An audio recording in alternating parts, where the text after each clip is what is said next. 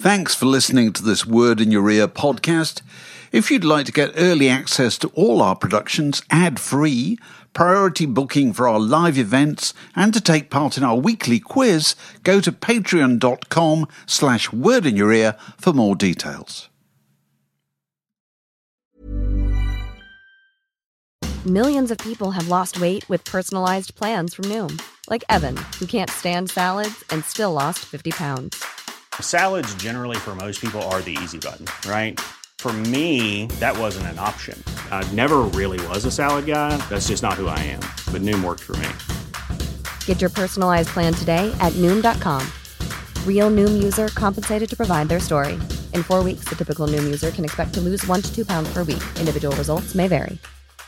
When you're ready to pop the question, the last thing you want to do is second-guess the ring. At BlueNile.com, you can design a one-of-a-kind ring with the ease and convenience of shopping online. Choose your diamond and setting. When you find the one, you'll get it delivered right to your door. Go to BlueNile.com and use promo code LISTEN to get $50 off your purchase of $500 or more. That's code LISTEN at BlueNile.com for $50 off your purchase. BlueNile.com, code LISTEN.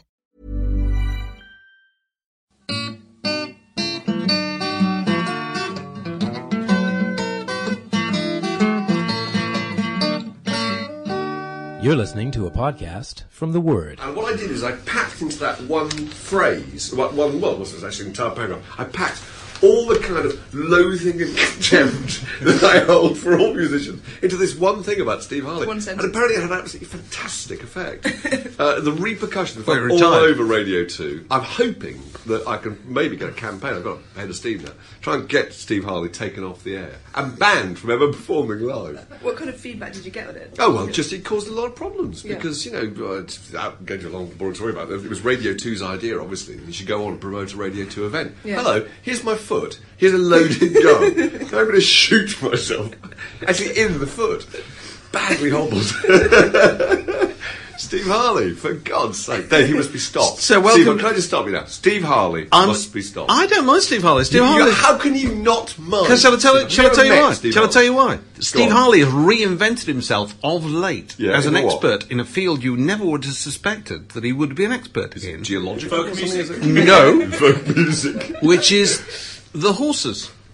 Gigi's. The Gigi's. There is actually a very successful horse, I don't know if it's a flat racer or what, called Cockney Rebel, which he has There is a some horse kind called of- Cockney Rebel, some yeah. kind of involvement with, and he knows all about horse racing. And That's so he amazing. combines his kind of touring activity with going to catch the 230 Utoxeter and have a small investment on the turf. Oh, that really annoys me, actually. Because now you like him, don't you? No, because I've got to respect. Did I tell you, by the way, my brother-in-law's horse? Oh, come on, we want to know about this. My brother-in-law's horse. What's the name? It's Yeah, come on. called Selaguer. Selaguer. But it wasn't pronounced like that by the New Zealand commentator, right? Who called it Selaguer. Selaguer. As if it was a Matalo, Johnny Matalo. All right, coming up on the stand side now on the cheap seat, Selaguer. Selaguer's making headway. Selaguer's making the run. Okay, is this a horse or it's not? different. Selaguer. Anyway. My brother-in-law's only got won 700,000 New Zealand dollars, which is, let me Which just is break how that much? down. How much is that Let in me real break money? it down. 12 All right, you pounds. have to take a wheelbarrow of this stuff to the corner shop to buy pepper. No, and that's arrow. a mess. No, you don't.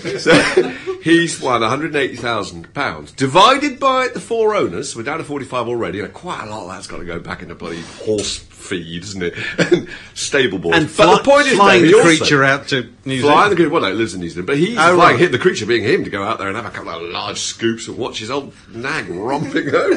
But it is pretty good. So is isn't it running in the UK? Look Can we- out for Can Sailor- we invest we're in recording now. Selaguer? Look out Selaguer. for Selaguer. So it's Selaguer. called Selaguer. So all this, the word It's the podcast, the word podcast now includes racing tips. Racing tip like from the Steve Today Harley programme, as and a my regular. brother-in-law, Nick Brooksy Brooks. As a regular. And, Yeah. and as a racing tip, I also checked on the horror that ran. Oh right, the Oh, horror. yeah. it's It probably- came second, didn't it, when it ran? I don't it think was so. placed. Was it? I think it was placed. I The think- horror. I think it was in a tin of Win-a-Lot near you, actually.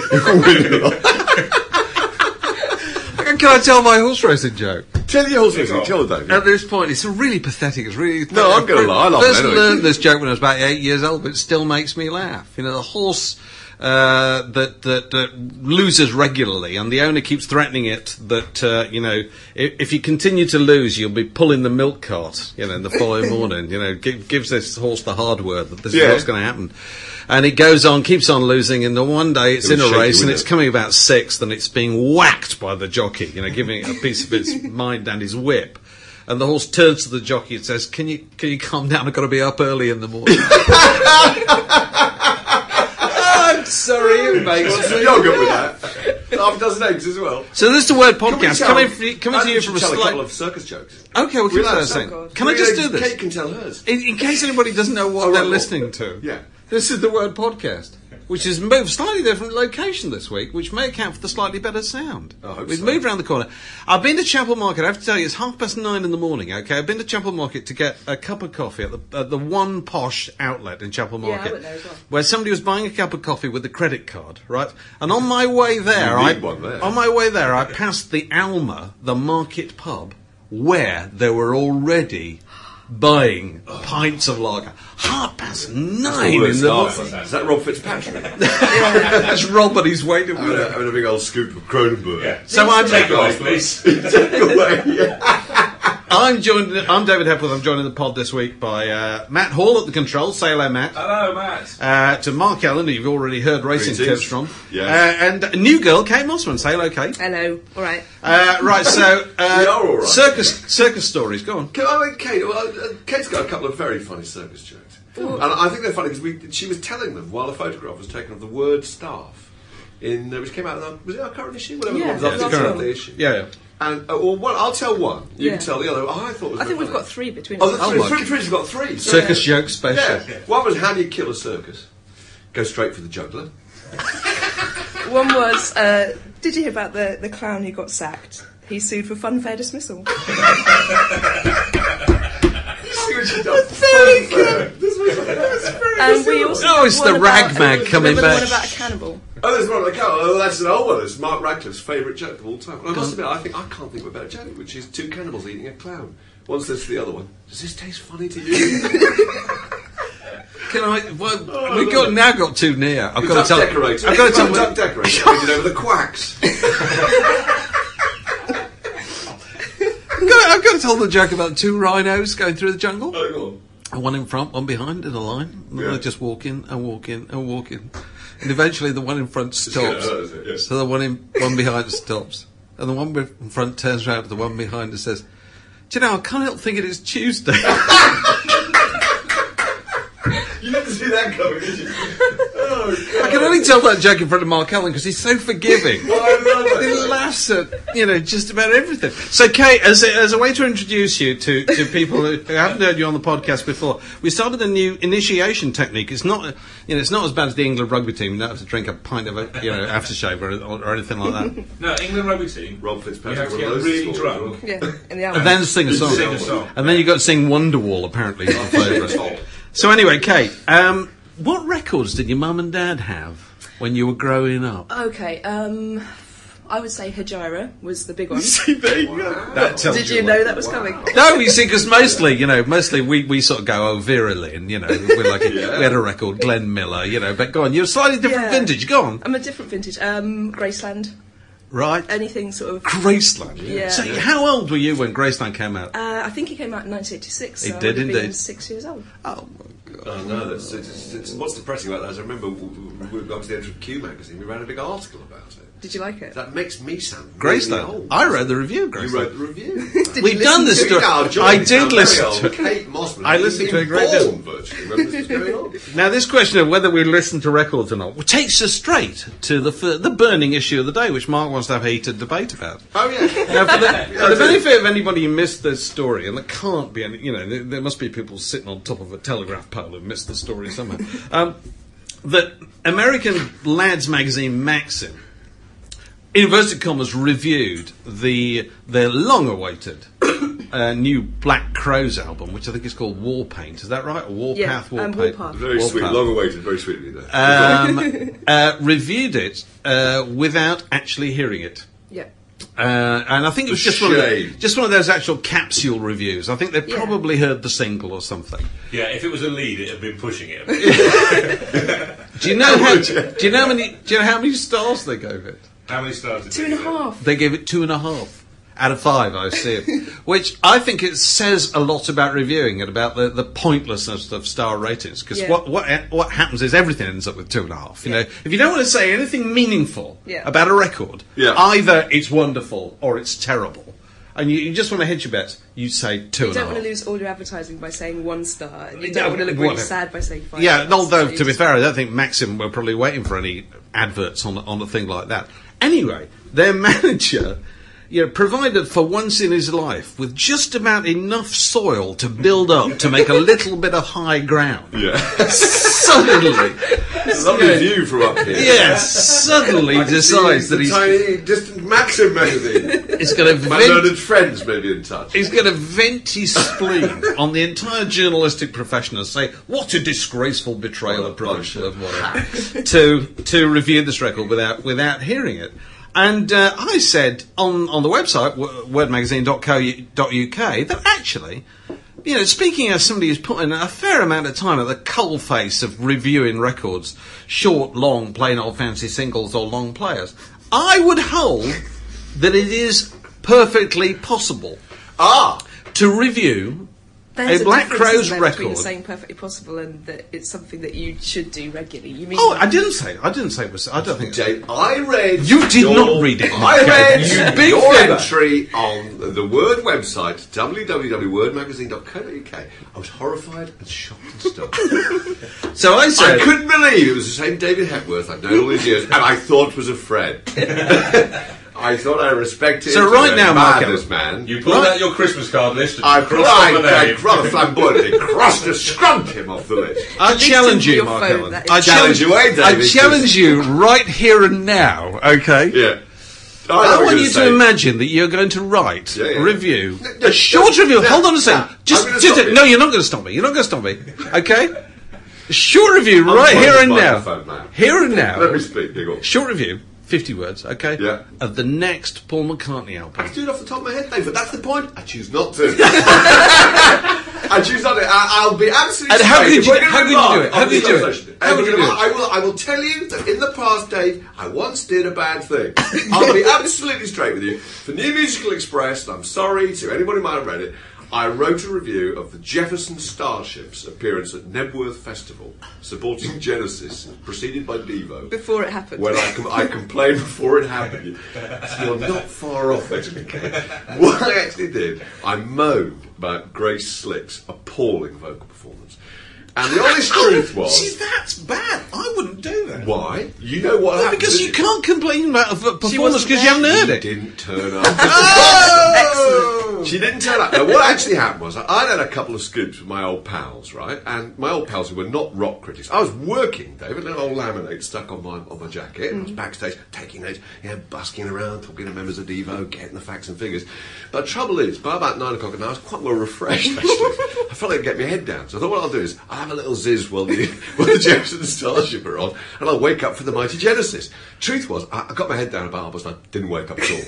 So I had to review Genesis, and just having not seen it, and I unfortunately said that Grace Slick turned in a very disappointing performance. She didn't turn up. She's still in Germany. She was in a sulk, didn't come to Network. I think there are ways to avoid getting into that trap. Not that I would suggest that any young fledgling hacks, who are doing a master's degree in magazine hackery down the road at the City University, or whatever. Not worth the paper. Absolutely. Yeah, we'll talk about media degrees later on. Misspelt paper is brilliant. I wouldn't suggest that anybody do it, but it is perfectly possible. What you did was you made the fatal mistake of saying she put in a poor performance, you see. Whereas if you made a few general remarks about Jeff's Nile play, balancing on the fence in the middle, then you'd be all right. You'd be all right. You just avoid... as no doubt nobody's read this Maxim Black Crowes review, but I'll probably recite it to you right now. It won't say track 5 is a disappointment. No, because they haven't heard track 5. The honest truth is, if I'd said that Grace Slick was stunning, Grace Slick's learned friends would not have come back to me at all. They would have been thrilled with the review. Absolutely. Even though she wasn't in the country at the time. So if Maxim had gone to town on the Black Crowes record and said it's fantastic, they're back, it's so exciting. No bugger would have complained at all. Where I take issue with your very illuminating, very very, very erudite, brilliantly expressed ventilations of viewpoint on the Word website, was it sounded like you were almost saying it's kind of possible, and but people do it all the time. And it wasn't a bad thing. I said it's perfectly possible. It's a bad thing. It's perfectly possible. I want you to admit now, here on record, on oath, that you think it's a bad thing. I tell you, when you've You're written... not, with respect, so you're not answering my question. The short review of the kind... Did you or did you not imply that it was not a bad thing? I didn't imply that at all. Right. You go and read it. I didn't say that at all. Go on. What was interesting was that reviewing was a bit of a chore as well, and I thought that was kind of controversial. Well, I still insist. Well, all right, put it over to Mark Ellen. How many? Case in charge of the reviews now. Okay, review section. how often does Mark Ellen bite your arm off saying, "Oh, please let me review that"? Hardly ever. He did one the other day because I literally forced you to do You it. did force me to do it, and I came in 2 days early. Yeah, it did. So that's not bad. But what you said was that Kate and her 2 days princess early. Jude. How many times did you listen to it, Mark? I listened to it many, many times. You read I Sleep did. Notes. I read Sleep Notes. No, it was a Bob Dylan compilation of records that he'd played on his radio shows, all of which I'd heard anyway. So I'm in the clear. But no, I'm going to change the tenor here. I'm going to make a serious point. All right. Writing about music that you happen to want to write about is a wonderful thing. Yeah. Writing about music just because it happens to have come out this week and we need another review, which is, the reality of producing a magazine or a review section or whatever, is hard work. Yes. Because if you take against something, there is nothing worse than being forced to, listen to it 3 times. It's like if you go to see a film, right? And you don't particularly like it, you're not taken with it, and somebody says, "Tell you what, go straight back in and watch it again." Do you start to absolutely hate it more? Yeah. Just in case. Sorry, That's Buddy in the text MG providing my messaging phone. People are actually text messaging, although we're not live at the moment. They can already tell when a load of hokum David Hepburn is talking. But the other thing that was about this Black Crows business was that nobody could get hold of that album, but this is brought up on the website as well because it was a playback only thing. There was definitely, was it? It was. No, I was amazed that they were bothering with that. I wrote to them and I said, "Can I have a copy of this so we can review it?" And they said there'll be a limited number of tracks available on a playback on the 13th of February or something. Ladies like and gentlemen, that. this is the Black Crows, exactly. 6th album. Yeah. Okay? And so we just said, "Sod it, we're not going to do it." So this is the trend that's happening at the moment. Also, can I say that is the right decision because literally, who cares about being first one on the block with a Black Crows review? Surely it's better to wait till the album comes out. Not obviously what David Hepworth would suggest, but to wait till the album physically comes out, listen to it, and then with the benefit of live with it. Live with it, Kate. Precisely, live with the Black Crows. That's a hideous. But literally live. There's a serious point there because forcing yourself to kind of, so to speak, lean towards a record. Yeah. It's a very unnatural thing to do. It's not reading a book. It's not the same at all. A pop record, that's the way most people hear it. Yeah, you play it again, you play it in the car or whatever, you don't play it for a little while.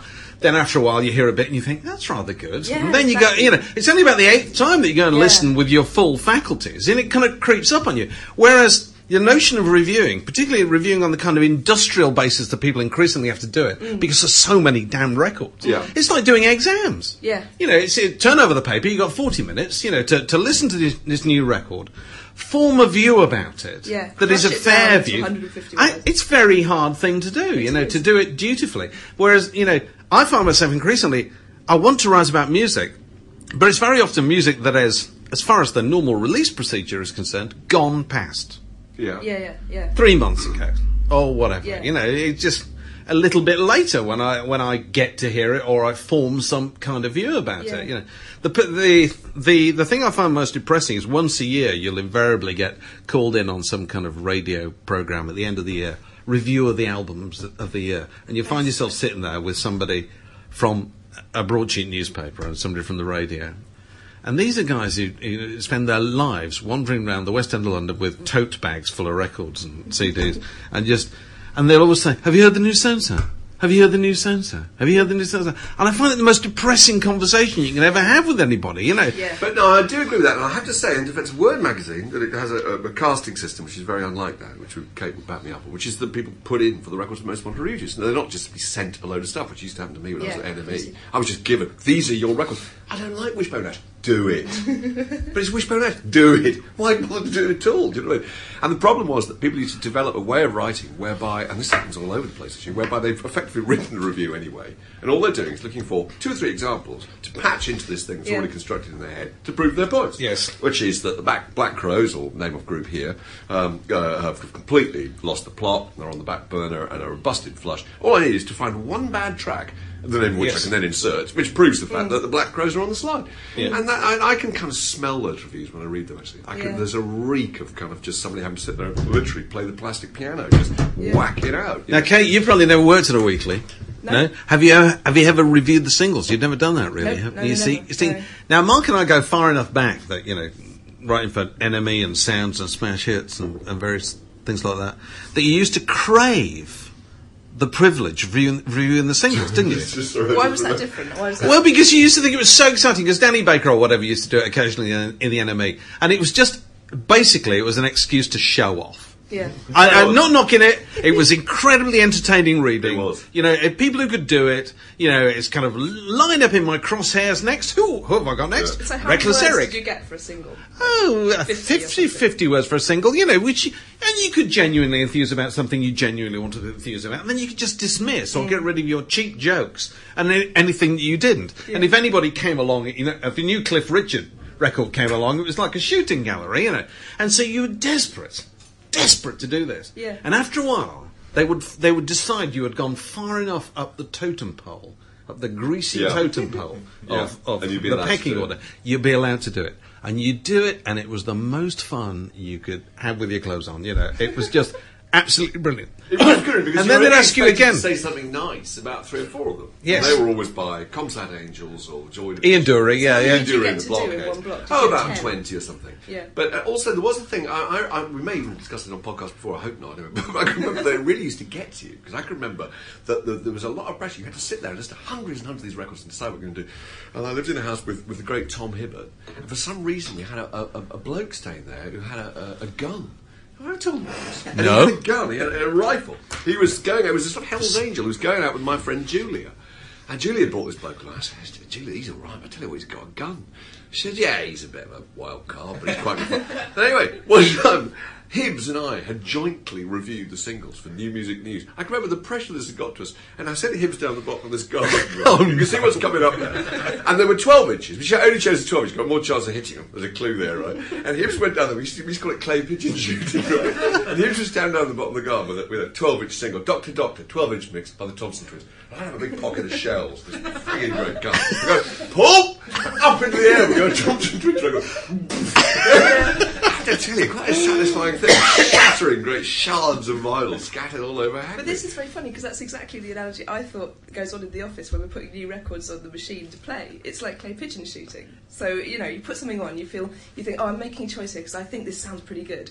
And then within 2 minutes it's taken off and you feel terribly embarrassed. It's absolutely... It's the worst. It's the worst way to listen to music. Yeah. And it is, just by virtue of sheer practicality, the way you end up having to do it.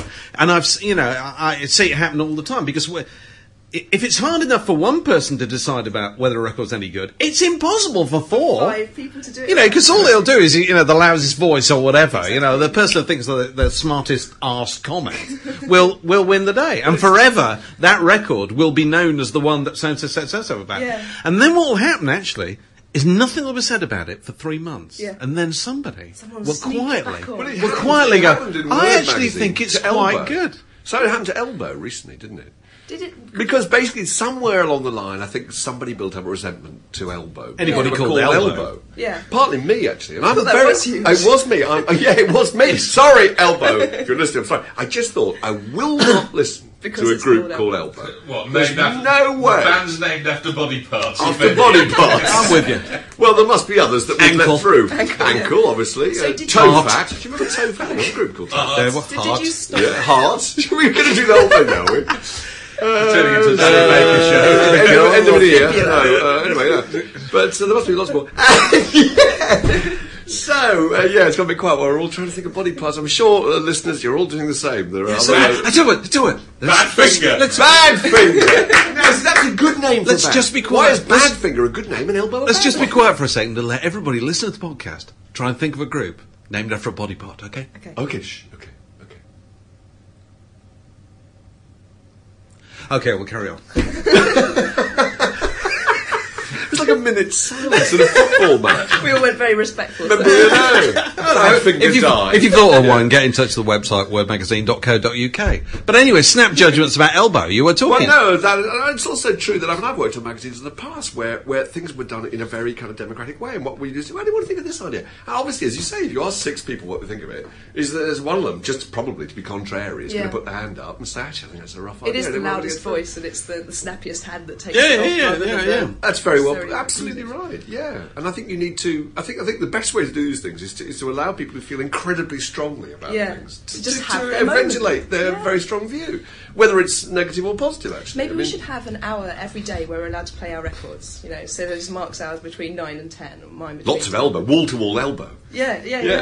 And then Andrew can have his 2 till 3 or something like that, and then nobody can comment on anybody else's views during that. Okay, I like. Now, what would you play, Kate, in your hour? Give us the Well, first 3 tracks, in my and we'll hour- gong them off immediately. Come on, let's see if it works. Come probably on, play- we'll laugh at you. Don't even bother putting it on the stereo. But come on, let's just see if this is such a good idea. Oh God, yeah. What new stuff you mean? Well, any old thing.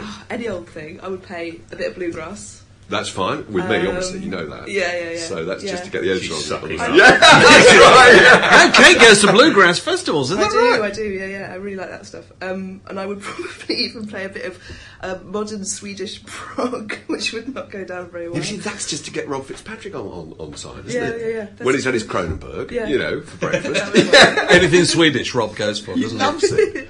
He's like Benny Hill or something, Rob. Every I month went- he I always went to- suggests something for the CD. It's Swedish. Rob and I had this a bit of a crush on this group called O'Lara. Do you remember Yeah. O'Lara? And they were, in fact, they were on CD, and they made a You really, went to see really them, good and record. they made a wonderful impression on you. I Is think. Rob and I decided we'd go and see them, and he was already there with his mate. And I arrived with my mate about half an hour later, and O'Lara on stage. And I look, that awful thing when you look at a band, sometimes you just think, oh my God, this is catastrophic. Why? Because you sometimes, Dave, have a mental, I think most people And they have a weren't- mental didn't look image like you. of what they're going to look like. And I really hope no members of O'Lara are listening, but they didn't look anywhere near what I thought they were going to look like, actually. Oh, right. They're quite You a thought it was plain gonna be panned girl people. singer. They just look normal. And they They had a look like load people. of kind of misfits of all different shapes and sizes, looking terribly kind of earnest and rather like a bunch of students who never played before. I looked across and I could see Rob. I looked at Rob and he mouthed the words, "Let's never speak of this again." And we've never mentioned O'Lara since. In fact, I can only communicate with him They were through this melted. podcast. No, they're gone. He's erased them from his memory. There's an interesting The thread whole on shoddy opposite episode. interesting thread on the website at the moment, wordmagazine.co.uk, about people nominating YouTube clips of women playing exotic instruments. Have you seen that? No. I think they've decided that there's an extra erotic charge about a woman playing the bagpipes or whatever. Into this Lady with a balalaika.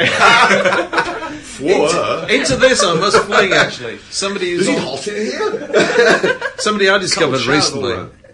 Oh, it's not who's on the CD after next or whatever. I work so far ahead with these CDs. Called Amy LaVere, an American sort of country singer. Is She's she the an only woman. ocarina operative? Does she play Sorry? the spoons? You've got to guess what she played. I sent this clip over to Rob, and he went, "Oh yes, oh yeah." Like Rob and I, like Leslie Phillips, Rob always Ronnie goes hello, Barker. doesn't he? I Yes, I hello.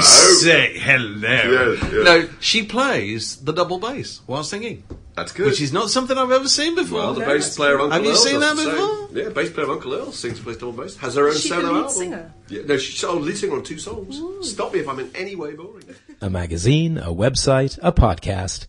The Word. So anyway, 2 sad deaths this week. Mike Smith out the Dave Clark 5, and Buddy Miles.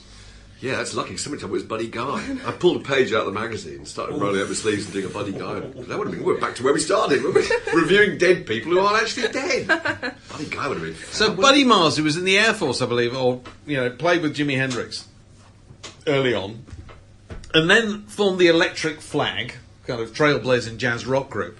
But I find also had this kind of big one-off kind of jam band hit called Them Changers, which is one of those tunes that every bar band in America could play. But actually, I find, doing my research, that his greatest claim to fame What are you laughing at? His greatest claim to fame. So reverential silence. Yes. I'm trying to guess what this is going to be. Is that, apart from playing with Jimi Hendrix, Woodstock, blah, blah, blah, he was in jail for Grand Theft Auto, colourful career, all that.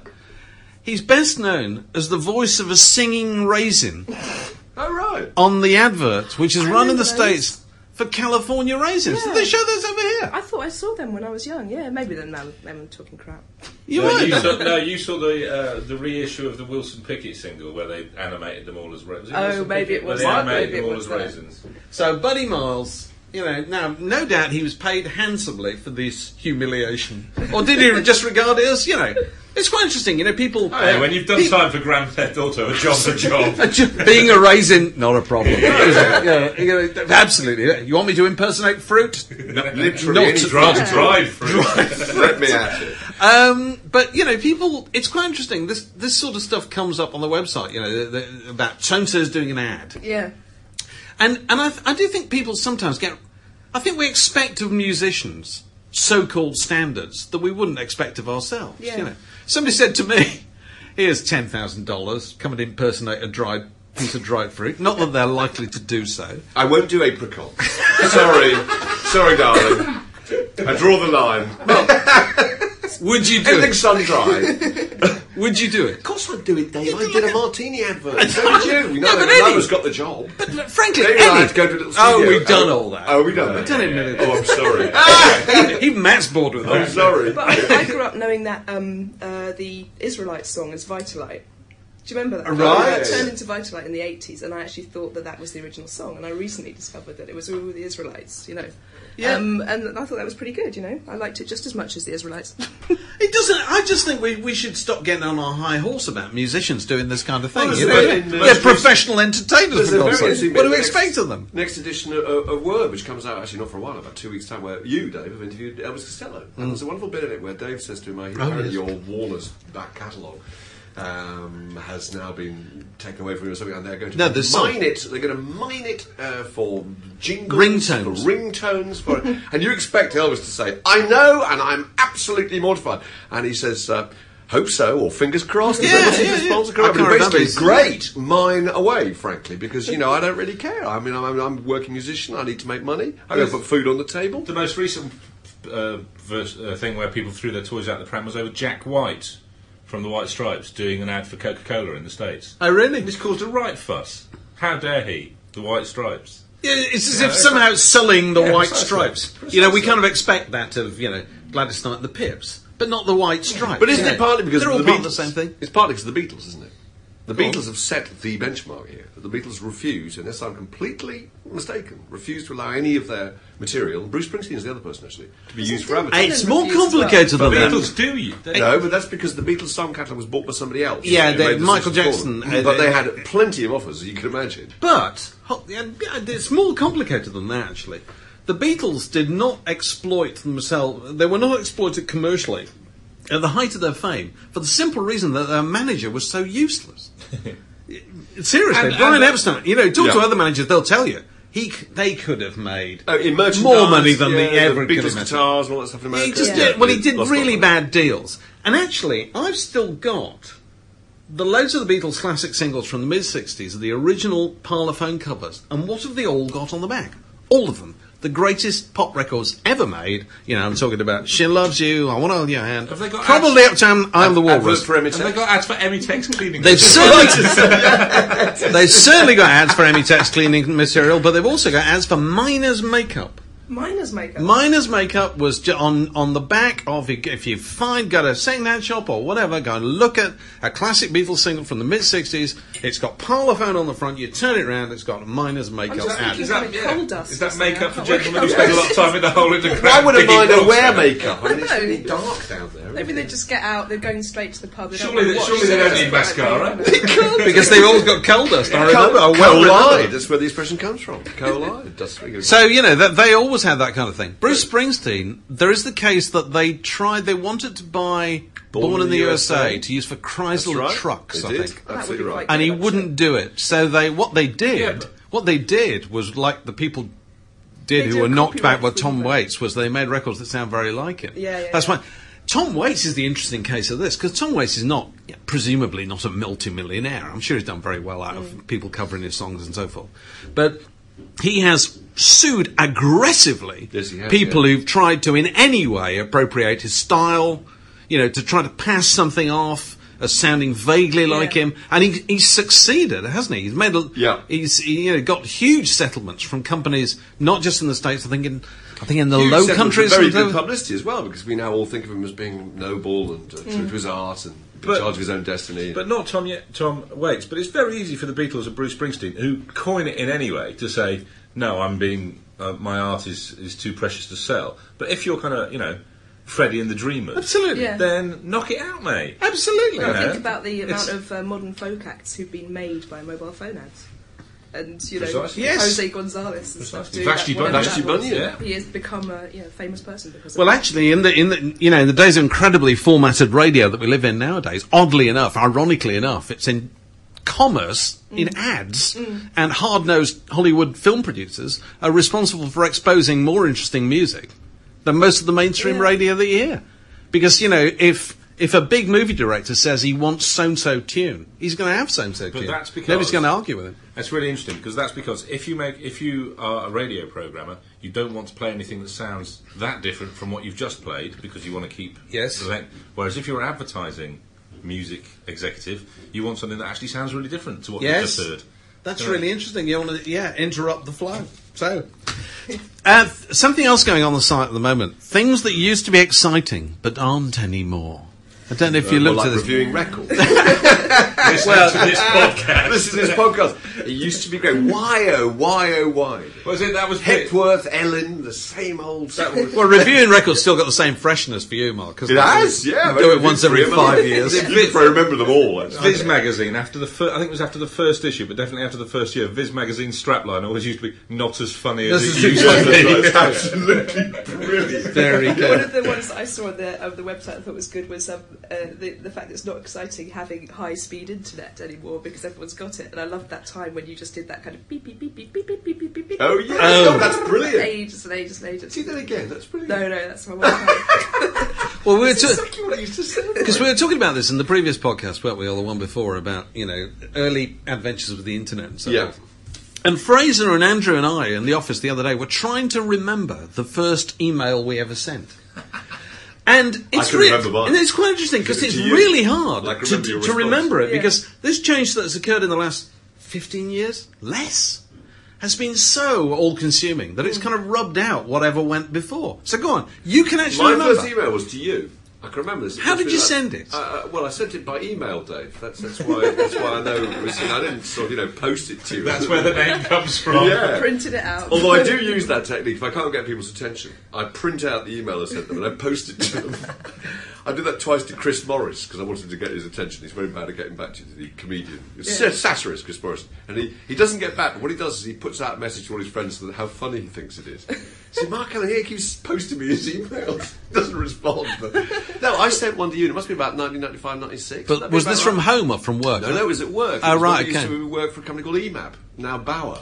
Right, go on. And I sent you a thing saying, hey, look, this is amazing, or something. 50 exclamation marks. 50 exclamation marks. Cool, blimey, what a crazy world we live in now. And you sent one back saying, very Hepworthian response, which was, don't get rid of the old cocoa tins and string.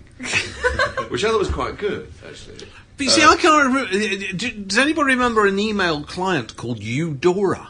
No. Because that was the one that we used in very early days. No. And you used to get an email back, and it was you'd find it hard to work out what was the email and what was the yards of code that used to come either side of it.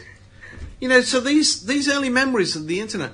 I remember I was talking to somebody the other day who used to publish a magazine aimed at very early adopters of the internet. And he says, I can remember subbing the line, already there are hundreds of websites. So there was a time when somebody wrote that line thinking that the readers would go, no. Can't. This thing's catching on. Yeah. It's not like Betamax. And It's do going to you be here remember that tomorrow. thing of save it and read it offline because it's cheaper, So Yes. you get buy the page, you unsign, and then you go and read it. And that's pretty good. It's astonishing. I can remember being shown the internet at a company owned by Rupert Murdoch in Camden Town, when it really was 10 geeks in a room, on kind of user groups and, didn't really have websites. And they said, in the future, we believe it will be possible to have pictures on this. And you used to go, how are they going to do that? Now, here's my point. This is 15 years ago. Yeah. Do you know what I mean? Yeah. This is yesterday. I was the only person at Radio 1 allowed to go on the internet at one point. Really? when I went to Radio 1, I went to the guys in charge and said, there's this thing called the internet. I think it'd be a really good idea to kind of, if we can get access to it, we can find out about bands and stuff. And they were like, ooh, we don't want everyone doing that. And how long ago? Yeah, they all want a bit soon. Yeah. It was. How long ago was that? 15 years ago. Probably less. Yeah. So here's a supplementary point, right? If pictures and YouTube and everything's come along, since then, what are the things that are going to come along in 5 years' time? If the growth is so exponential, you know what I mean? What's it going to be? What's the thing you would like the internet to do that it doesn't do at the moment, but might do in 5 years' time? The internet's going to be supplanted into your mobile phone, and then your mobile phone's going to be supplanted into your head. And then you won't need anything. You just walk around and kind of call people from... Well, you'd have a chip. Yeah, sort of just a chip in your behind brain. the right eye or something like that, and that'll be everything. Seriously? No. Okay, this is sounding like sort of Arnold Schwarzenegger. Yes, I do. Yeah. Who's that guy who's half an android or something? Him. That's right. Yeah. What about you, Mark? Go on. I'm not sufficiently up to speed with the internet, Dave, to predict. I don't really use the internet very much, you see. That's the honest truth. You what? I don't really, I'll give over, Mark. You spend all day. I use Google, that's all. And Wikipedia. Oh, that's not the internet. Is that the internet? What are you talking about? No. What, I'm talking about all... Can we call this podcast, Is That the Internet? Yeah. What are you talking about? I'm not good at the internet, as you know. No, but... I read an article on the Word website this morning. It put me off forever. It's like talking about how everyone ought to review records now. I couldn't believe it. Oh, that's the kind of stuff that... I was so angry I put my foot through my computer screen. But it just intrigues me, because these things come along and so quickly you take them for granted. I just remember... What's your answer? Come on. I don't know. I don't know. I just remember the fantastic... I suppose you'll be able to completely lock into being at home as well as being in the office, and you know what I mean. All those things will be kind of on all the time. I don't. You know what I mean. You'll know where your children are. Yeah. I don't know. You'll see your children on your computer screen at any one moment. Well, you probably if you want to flick to that tab, it will probably. I can remember an email. I remember being told at some sort of conference by somebody trying to predict the future that it would be possible to make magazines from home. You'd all just send your stuff down a tube, and you wouldn't have to get together and be in the office. And I remember everyone thinking what a wonderful idea that was, as if that was in any way a wonderful idea. It's a ridiculous You idea. hate your colleagues. All they're thinking about is that I just don't want to go on the tube every day. Okay, but I mean, newspapers. That's effectively how they operate nowadays. So that the newspapers now have way more contributors than they ever had in the past because they can. So, they have the basic editorial operation at the centre. Thousands of people. If you're the New York Times or the Guardian... It's called a hub. Oh, the BBC, Yeah. I mean, look at the BBC, how many people are posting in radio programmes from home. Yeah. Huge number. Growing all the Each time. freelancer gets one piece of work a week and gets paid £25 for it, and everyone's happy. Well, So, who knows? Who knows? I'll tell you something that's not as good as it used to be. Free things. Oh, yeah, go on. Someone's there was just a written time. a book I was a time when you were told that something was free. You think, great. That's terrific. I mean, I don't have to pay for it. Can I? And now, if somebody says to me, "Have this, it's free," I run a mile. Whatever, if it's free, I automatically will not accept it because I now associate the word "free" with the word "valueless." Except, if Google come along, right? Google is free, right? Yeah, it's the world's biggest brand, as proved no, but I don't mean survey. But nobody's standing outside a tube station saying, "Do you want to get your Google?" No, okay, mate, all right. Okay, you're lucky. It's all yours for nothing. No, they're not. Google. Yeah, come on, have 2 for 1. Yeah, you get Wikipedia thrown in for nothing. Do you value Google? Just stop us at any point. Do you value Google? Of course, I wouldn't. Without Google, I wouldn't survive. Well, this is what I was wondering. But it's free. But no, but it may be free. But what I mean is free things. When the not wishing to disparage them by name, but when our great friends on the Sunday newspapers offer me a free DVD, clearly I'm not going to want it, Dave. Why would I want it? If it's free, it's valueless. It must be the one they could get for free was the really good one they'd have to pay for. I'm sorry, is this just... Am I being massive? What about the... Listeners, help me out here. I'm getting ridiculously narrow and appraising glances from the 3 other people in this room. Apart from Kate Mossman, who's having hysterics. Come on, Matt. Well, 2 things. One, what about the music that comes free on the front of the Word magazine? It's not free, man. How does that differ from the DVD? No, it's free because I say at the top of the magazine includes free CD. Right. But I just say that just to make it look exciting on the stand. It's not free. It's part of it's factored into the cost of the magazine. And all our readers are well aware. Why do you use the word free to make it more exciting? If you just said yourself, you don't find it more exciting. That's me, Dave. I'm not talking about the people. Other people love free things. I don't. Talking of free things. I don't like them. Talking of free things. I'm a leader, Dave. I lead. Where I go, others follow. Do you know what I mean? I'm stepping bravely. Do you know, we're not going to record this in the morning anymore. Normally we do this in the afternoon, he's a bit tired. He's ready for a nap. 4:30 in the afternoon, I'm absolutely exhausted. I can only do a podcast, but I've drunk a whole litre of something called Rockstar. And that has led to terrible Now, we got that for free, and that's exciting. It was exciting, yeah. I haven't They're now for 3 selling weeks. it at the Roundhouse, apparently. Apparently, Andrew Harrison sent me a text message. I said, I had a gig at the Roundhouse. They got... I was on draft. Yeah. I think actually get a pint of Rockstar. Matt wants to say Talking of free things, did anybody catch that story about that guy who decided he was going to walk from Bristol to India without any money? And he was going to, because to emulate Mahatma Gandhi and to rely on the kindness of strangers, and it was going to prove that actually there wasn't... Mallet? No, he got to France. And then realised that one major drawback in his project that he realised when he got to France. What was it? He couldn't actually talk to French people because he didn't speak any French. And they thought he was a freeloading. The French wouldn't like that. They thought he was an asylum seeker. Yeah. Somebody turns up on the Dunkirk beach, pulling the pockets inside out, expecting a hot meal. They'd give him the shortest amount of shrimp. You wouldn't be able to see the amount of shrimp you got. So he's now... Do you know what he's doing now? He's now walking around the coast of Britain... And while he's doing that, what's he teaching himself? I think he's teaching himself French, David. Fine. So next time he undertakes this, Matt, he'll get through France. What do you think is the most like when he gets beyond He's going to get to the German border. He's going to go, fuck. It's so stupid. He might be okay if he goes through French-speaking Switzerland. Oh, God. He hasn't thought it through at all. So we're exporting our finest minds to the EC. I can have that one for free. Not for free, clearly, because that's American. So what have I done there? Other things off the website that used to be exciting but aren't anymore. Time shifting on your video recorder. I don't know what that is. I didn't understand that. I haven't got a time shifter. I don't know what that means. I literally don't have a video recorder. I don't have one. I'm being serious. Okay, John Norton is very funny. Shush. Let me tell you. Time shifting simply means recording something to watch it later. Oh, that's time shifting. Oh, well, I've done that before, yeah.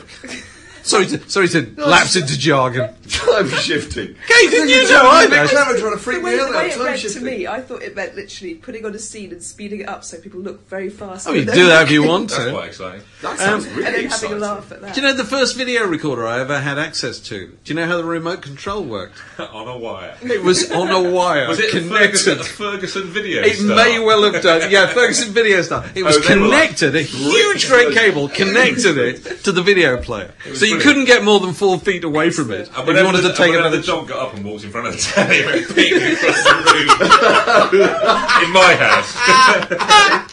So, other things. Through the string. Space shuttle flights used to be really exciting. Now a tenner penny. 35 people joining Paul McCartney on stage for the chorus of Hey Jude. You know, you can't move. It's on telly every night, isn't it? It used to be a bit of an event. Live 8 being much more boring than Live 8. It's true.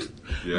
Madonna reinventing herself. You know what I mean? Well, She hasn't done it again. She has. She's got a new record coming out. What The do you world. imagine herself as? A member of the Klaxons? Well, it probably just means she's had a Camilla haircut. Parker Bowles. Oh, she is Camilla Parker Bowles. What are you talking about? Spending time in airports before flying. Yes! Well, it used to be exciting. I used to find I that love really that. Now it's the world's most tedious thing. Oh, when I was living in Brighton, managing a terrible rock band, actually, we had so little money. We were so poor. We lived in a cardboard box down there. What we used to do is we used to go to Gatwick Airport for the day. It was quite cheap to get there on the train, and we would just pretend to be flying somewhere. And we used to allow ourselves one cocktail. We used to go to the cocktail bar. One would have a sort of red drink and one would have a blue. That was itself was exciting. Do you remember drinks were blue? Well, you would. Yeah, no, I do. About 1982, cocktails were invented. And I reckon Before Simon Le then, Bon everything was black and white. Everything was black and white. Yeah, the world was black and white. And suddenly drinks were bright blue. The only trouble is, if you drank more than 3 of them, you felt terrifically unwell. That's partly because you're just basically drinking sort of poisonous, toxic food diet. That's raspberry. You know, there's a reason that no food is blue in nature. Go on. There's no food. Well, because blue is mould. Oh, okay. So actually, that's why catering plasters are blue, aren't they? Precisely. How do we get to the colour of mould? Well, I once lived, Dave, we're going to talk about this. This is the most pretentious thing I've ever done in my life, I think. I once lived in a hippie commune, and we decided to dye all our food like a really interesting colour. No, okay, you're laughing, Dave, but that's like really cynical, okay? What we do, I don't think why this is so funny, we had like blue bread, right, and like green butter, but unfortunately we spread it on, it sort of went purple, if I remember rightly. And like we had green milk and like blue tea and everything, right? And we thought it was like really amazing, you know. And this didn't catch on. Have you never done that? No, I can't say I have.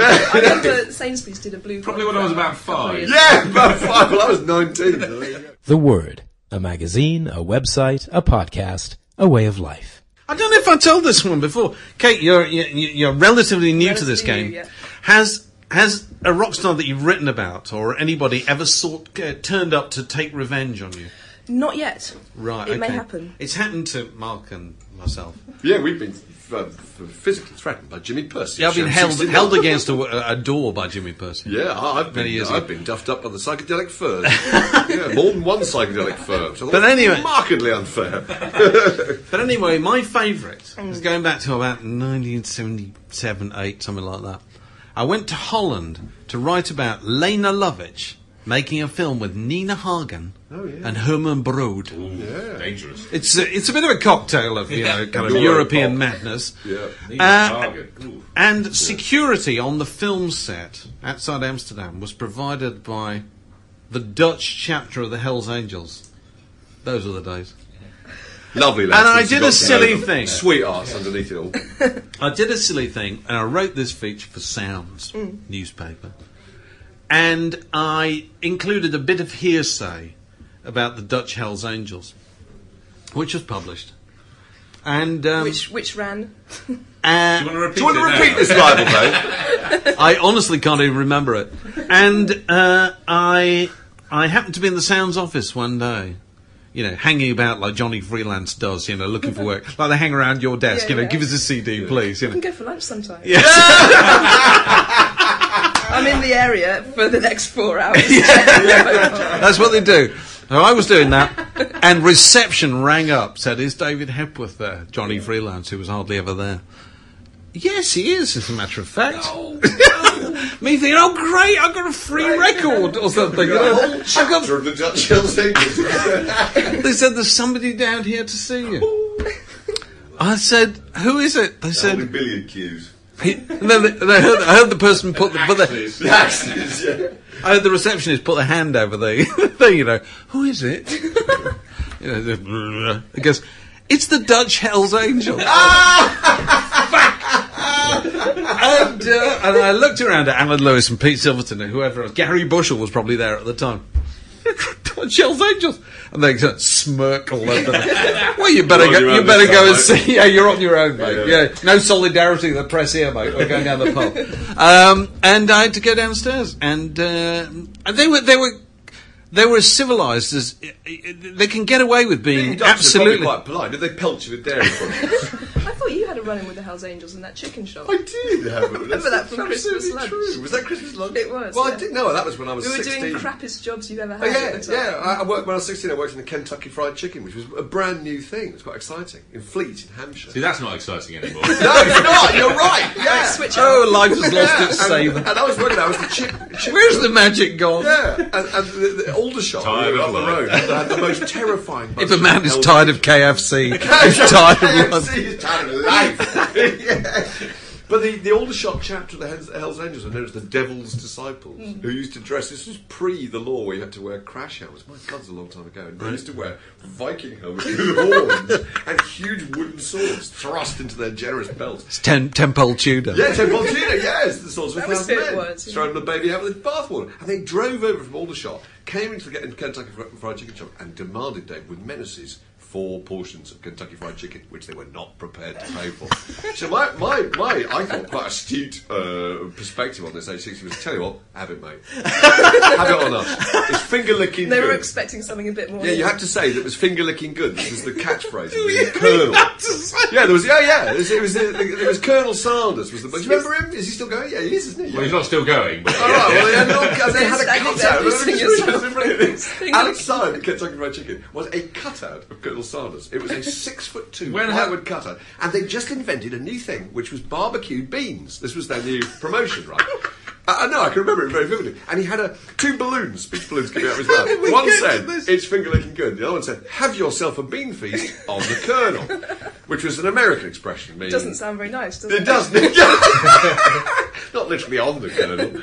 They use a table. No, but anyway. So they, these guys arrived and they helped themselves to their free chicken. And then the next thing we knew is the police had rung up and said, "Had we seen any Hells Angels recently?" Because a chapter of Hells Angels was on its way back to Aldershot. A, eating legs of fried chicken in a manner that suggested they hadn't paid for them. But B, strapped to the sissy bar of one of these giant shoppers was a 6'2" plywood cutout of a American gentleman with a bootlace bow tie. Well, I thought it was Haven't seen anything, hilarious. sorry. Did the Hells Angels take the free complimentary hand towel? Quite a lot of them, actually. This podcast was brought to you by The Word. Details at wordmagazine.co.uk.